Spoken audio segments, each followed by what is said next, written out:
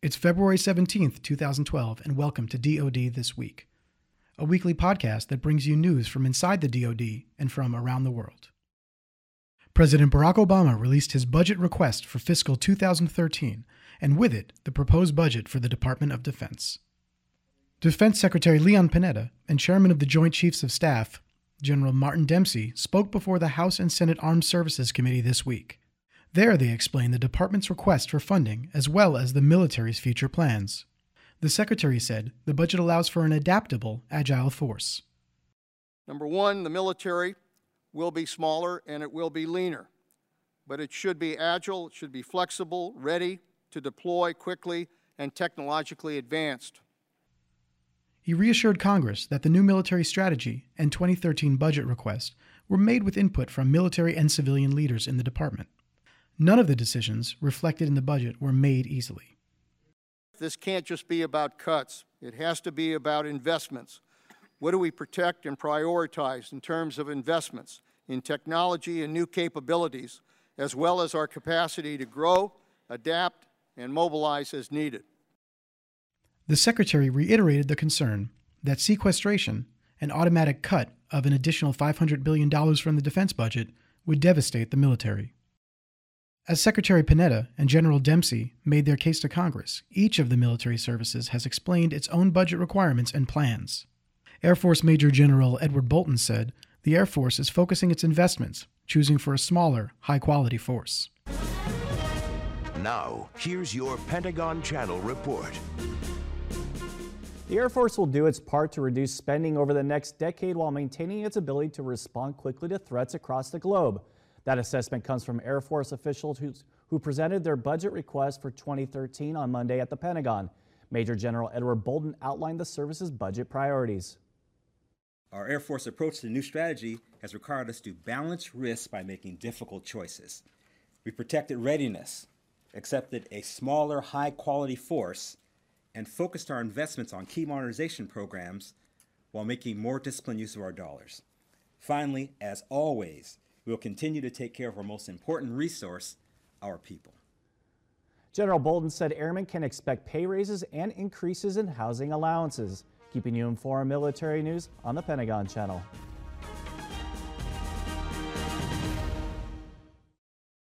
The Deputy Assistant Secretary of the Navy for Budget outlined naval priorities, including energy investments and improved facilities for sailors.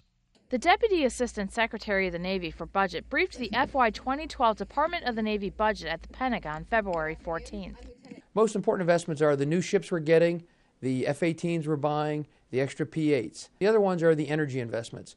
Those little investments we're giving you, you need to operate them properly and save dollars for the Navy and continue to operate more efficiently. The proposed budget focuses on improving warfighting capabilities and investing in counterterrorism capabilities while continuing to care for sailors, Marines, civilians, and their families. The sailors benefit through a 1.6% pay raise. They benefit with appropriate adjustments for housing and other allowances. They also benefit for single sailors is there's $70 million a year to refurbish barracks. You can read the story at Navy.mil. Petty Officer Liz Vlahos, Washington. The Army is planning to reduce its overall size, though it also plans to stay ready should new threats emerge. From Soldiers Radio and Television.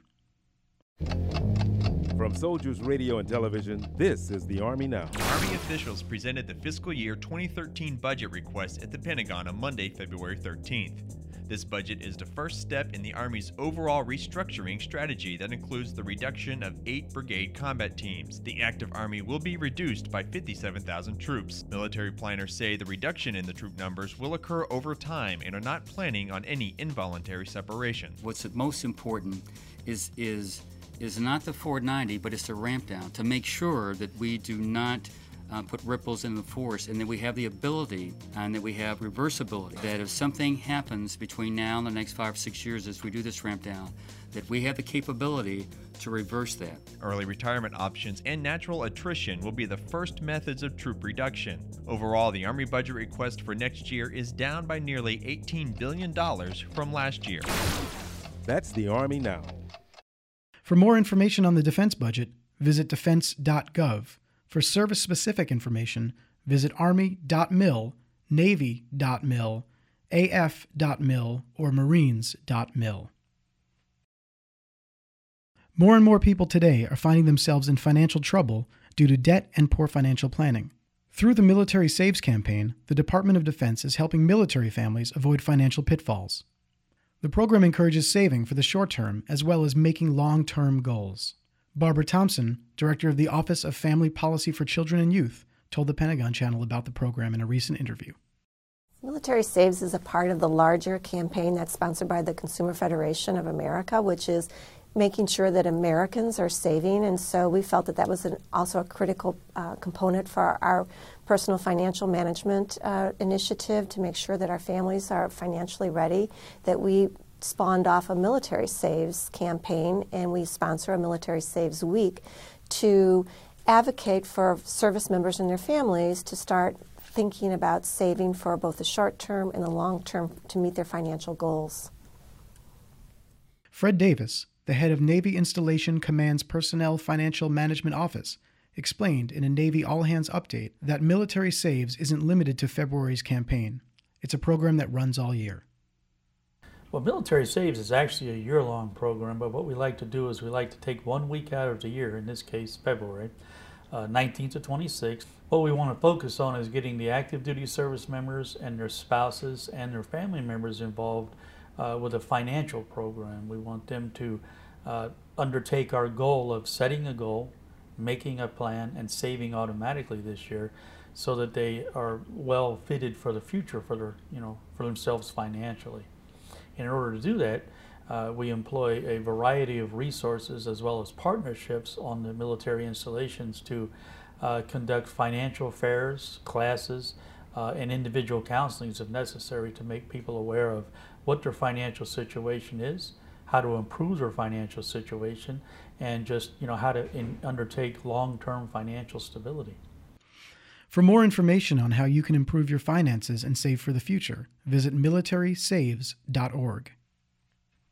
On Wednesday, Secretary Panetta and other defense leaders joined First Lady Michelle Obama and the Vice President's wife, Dr. Jill Biden, in announcing a new initiative to help military spouses stay employed, even as they're required to relocate. Through the Joining Forces Initiative, the First Lady's program to improve the lives of military families, states will work together to streamline professional licensing processes. Professional licensing rules, which vary from state to state, are creating a difficult hurdle for spouses to clear.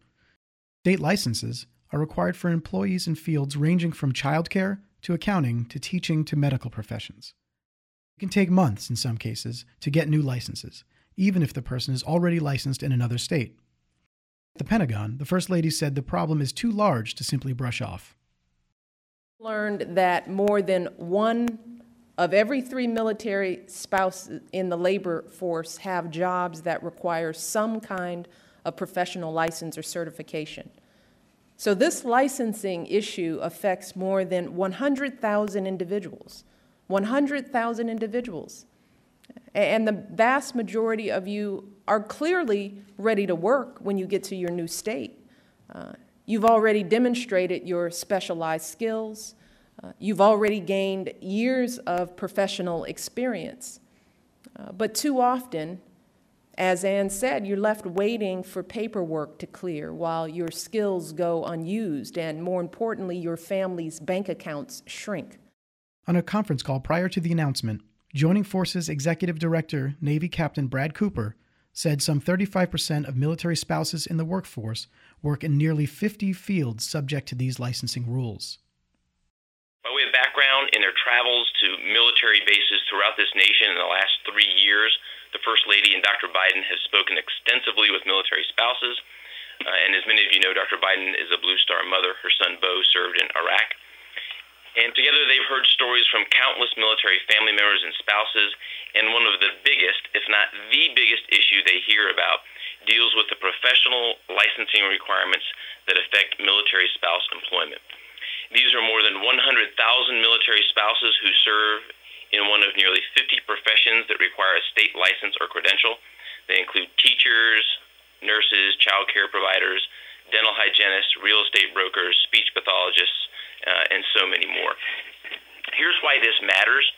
Military families are asked to move again and again, and they do this as their husband or wife serves this country. Oftentimes that means they're coming into a new state, which sometimes brings different credentialing or licensing standards. On that same call, Marcus Beauregard, chief of the DoD's State Liaison Office, said there have been some promising responses from many states who are willing to adjust licensure policies to help job seekers. In 2012, we've been very excited to see how willing policymakers are to consider these new concepts and to approach their licensing boards to work out accommodations within their state. As Brad Cooper said, we have 13 states considering legislation at this time based on these best practices. And we're finding that they're combining them to improve upon the licensure ability of military spouses without impacting the standards that the state has set for their professions, to uphold those standards within the profession and also protect the public. For more information about joining forces' efforts with state licensing, visit whitehouse.gov/joiningforces or visit defense.gov. In other news, Secretary Panetta hosted Chinese Vice President Xi Jinping at the Pentagon Tuesday. The two discussed how a reliable military-to-military relationship between the U.S. and China fits into the country's overall diplomatic partnership. It was the first time Vice President Xi visited the Pentagon. On Thursday, the Secretary explained to the House Armed Services Committee that there are clear red lines the Iranian government must cross before military action is considered. However, he said, all options are on the table should those lines be crossed. Secretary Panetta said the two top concerns are whether Iran begins to develop a nuclear weapon and whether Iran follows through on its threat to close the Strait of Hormuz, a key shipping lane in the Arabian Gulf. The Secretary also outlined the changing military footprint in Europe. The Army is removing 2 brigade combat teams based in Germany and moving 1 to Vicenza, Italy. U.S. Army Europe headquarters is moving from Heidelberg, Germany to Wiesbaden. The Air Force is disbanding the 81st Fighter Squadron and the 603rd Air Control Squadron. The Navy is deploying 4 additional Arleigh Burke-class guided missile destroyers to Naval Station Rota in Spain. You have been listening to DoD This Week. It's February 17th, 2012. For links to these stories and more, visit dodlive.mil.